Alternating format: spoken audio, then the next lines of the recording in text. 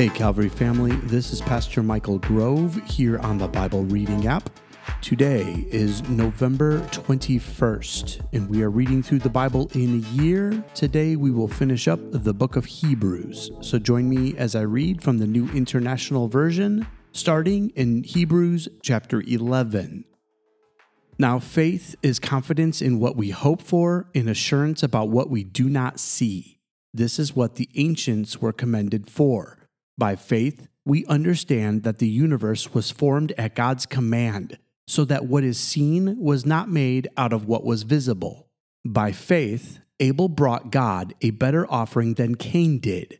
By faith, he was commended as righteous when God spoke well of his offerings. And by faith, Abel still speaks, even though he is dead. By faith, Enoch was taken from his life so that he did not experience death. He could not be found because God had taken him away. For before he was taken, he was commended as one who pleased God. And without faith, it is impossible to please God, because anyone who comes to him must believe that he exists and that he rewards those who earnestly seek him. By faith, Noah, when warned about things not yet seen, in holy fear built an ark to save his family. By his faith, he commended the world and became heir of the righteousness that is in keeping with faith. By faith, Abraham, when called to go to a place he would later receive as his inheritance, obeyed and went, even though he did not know where he was going. By faith, he made his home in the promised land, like a stranger in a foreign country. He lived in tents, as did Isaac and Jacob, who were heirs with him of the same promise. For he was looking forward to the city with foundations, whose architect and builder is God. And by faith, even Sarah, who was past childbearing age, was enabled to bear children because she considered him faithful who had made the promise. And so, from this one man, and he as good as dead, came descendants as numerous as the stars in the sky and as countless as the sand on the seashore. All these people were still living by faith when they died. They did not receive the things promised. They only saw them and welcomed them from a distance, admitting that they were foreigners and strangers on earth. People who say such things show that they are looking for a country of their own. If they had been thinking of the country they had left, they would have had opportunity to return. Instead, they were longing for a better country, a heavenly one. Therefore, God is not ashamed to be called their God, for he has prepared a city for them. By faith, Abraham, when God tested him, offered Isaac as a sacrifice. He who had embraced the promises was about to sacrifice his one and only son, even though God had said to him, "It is through Isaac that your offspring will be reckoned." Abraham reasoned that God could even raise the dead, and so, in a manner of speaking, he did receive Isaac back from death. By faith, Isaac blessed Jacob and Esau in regard to their future. By faith, Jacob, when he was dying, blessed each of Joseph's sons and worshipped as he leaned on the top of his staff. By faith, Joseph, when his end was near, spoke about the exodus of the Israelites from Egypt and gave instructions concerning the burial of his bones. By faith, Moses' parents hid him for 3 months after he was born because they saw he was no ordinary child, and they were not afraid of the king's edict. By faith, Moses, when he had grown up, refused to be known as the son of Pharaoh's daughter. He chose to be mistreated along with the people of God rather than to enjoy the fleeting pleasures of sin. He regarded disgrace for the sake of Christ as of greater value than the treasure of Egypt, because he was looking ahead to his reward. By faith he left Egypt, not fearing the king's anger. He persevered because he saw him who was invisible. By faith he kept the Passover and the application of blood, so that the destroyer of the firstborn would not touch the firstborn of Israel. By faith the people passed through the Red Sea as on dry ground, but when the Egyptians tried to do so, they were drowned. By faith the walls of Jericho fell, after the army had marched around them for 7 days.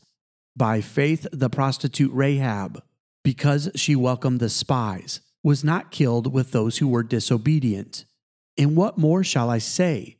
I do not have time to tell about Gideon, Barak, Samson, and Jephthah, about David and Samuel and the prophets, who through faith conquered kingdoms, administered justice, and gained what was promised, who shut the mouths of lions, quenched the fury of the flames, and escaped the edge of the sword, whose weakness was turned to strength, and who became powerful in battle and routed foreign armies. Women received back their dead, raised to life again. There were others who were tortured, refusing to be released so that they might gain an even better resurrection. Some faced jeers and flogging, and even chains and imprisonment. They were put to death by stoning. They were sawed in two. They were killed by the sword. They went about in sheepskins and goatskins, destitute, persecuted, and mistreated. The world was not worthy of them. They wandered in deserts and mountains, living in caves and in holes in the ground. These were all commended for their faith, yet none of them received what had been promised, since God had planned something better for us, so that only together with us would they be made perfect. Hebrews chapter 12. Therefore, since we are surrounded by such a great cloud of witnesses, let us throw off everything that hinders and the sin that so easily entangles, and let us run with perseverance the race marked out for us, fixing our eyes on Jesus, the pioneer and perfecter of faith. For the joy set before him, he endured the cross, scorning its shame, and sat down at the right hand of the throne of God. Consider him who endured such opposition from sinners, so that you will not grow weary and lose heart. In your struggle against sin, you have not yet resisted to the point of shedding your blood. And have you completely forgotten this word of encouragement that addresses you as a father addresses his son? It says, "My son, do not make light of the Lord's discipline, and do not lose heart when he rebukes you, because the Lord disciplines the one he loves, and he chastens everyone he accepts as his son. Endure hardship as discipline. God is treating you as his children. For what children are not disciplined by their father? If you are not disciplined, and everyone undergoes discipline, then you are not legitimate, not true sons and daughters at all. Moreover, we have all had human fathers who disciplined us, and we respected them for it. How much more should we submit to the Father of spirits and live? They disciplined us for a little while as they thought best, but God disciplines us for our good, in order that we may share in his holiness. No discipline seems pleasant at the time, but painful. Later on, however, it produces a harvest of righteousness and peace for those who have been trained by it. Therefore, strengthen your feeble arms and weak knees. Make level paths for your feet, so that the lame may not be disabled, but rather healed. Make every effort to live in peace with everyone and to be holy. Without holiness, no one will see the Lord. See to it that no one falls short of the grace of God, and that no bitter root grows up to cause trouble and defile many. See that no one is sexually immoral or is godless like Esau, who for a single meal sold his inheritance rights as the oldest son. Afterward, as you know, when he wanted to inherit this blessing, he was rejected. Even though he sought the blessing with tears, he could not change what he had done. You have not come to a mountain that can be touched and that is burning with fire, to darkness, gloom, and storm, to a trumpet blast, or to such a voice, speaking words that those who heard it begged that no further word be spoken to them, because they could not bear what was commanded. If even an animal touches the mountain, it must be stoned to death. The sight was so terrifying that Moses said, "I am trembling with fear." But you have come to Mount Zion, to the city of the living God, the heavenly Jerusalem. You have come to thousands upon thousands of angels in joyful assembly, to the church of the firstborn, whose names are written in heaven. You have come to God, the judge of all, to the spirits of the righteous made perfect, to Jesus, the mediator of a new covenant, and to the sprinkled blood that speaks a better word than the blood of Abel. See to it that you do not refuse him who speaks. If they did not escape when they refused him who warned them on earth, how much less will we, if we turn away from him who warns us from heaven? At that time his voice shook the earth, but now he has promised, once more I will shake not only the earth, but also the heavens. The words, once more, indicate the removing of what can be shaken, that is, created things, so that what cannot be shaken may remain. Therefore, since we are receiving a kingdom that cannot be shaken, let us be thankful and so worship God acceptably with reverence and awe, for our God is a consuming fire. Hebrews chapter 13. Keep on loving one another as brothers and sisters. Do not forget to show hospitality to strangers, for by so doing, some people have shown hospitality to angels without knowing it. Continue to remember those in prison as if you were together with them in prison, and those who are mistreated as if you yourselves were suffering. Marriage should be honored by all, and the marriage bed kept pure, for God will judge the adulterer and all the sexually immoral. Keep your lives free from the love of money and be content with what you have, because God has said, "Never will I leave you, never will I forsake you." So we say with confidence, "The Lord is my helper, I will not be afraid. What can mere mortals do to me?" Remember your leaders who spoke the word of God to you. Consider the outcome of their way of life and imitate their faith.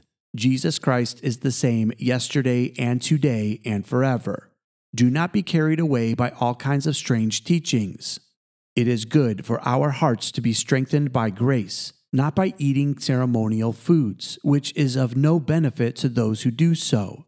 We have an altar from which those who minister at the tabernacle have no right to eat. The high priest carries the blood of animals into the most holy place as a sin offering, but the bodies are burned outside the camp.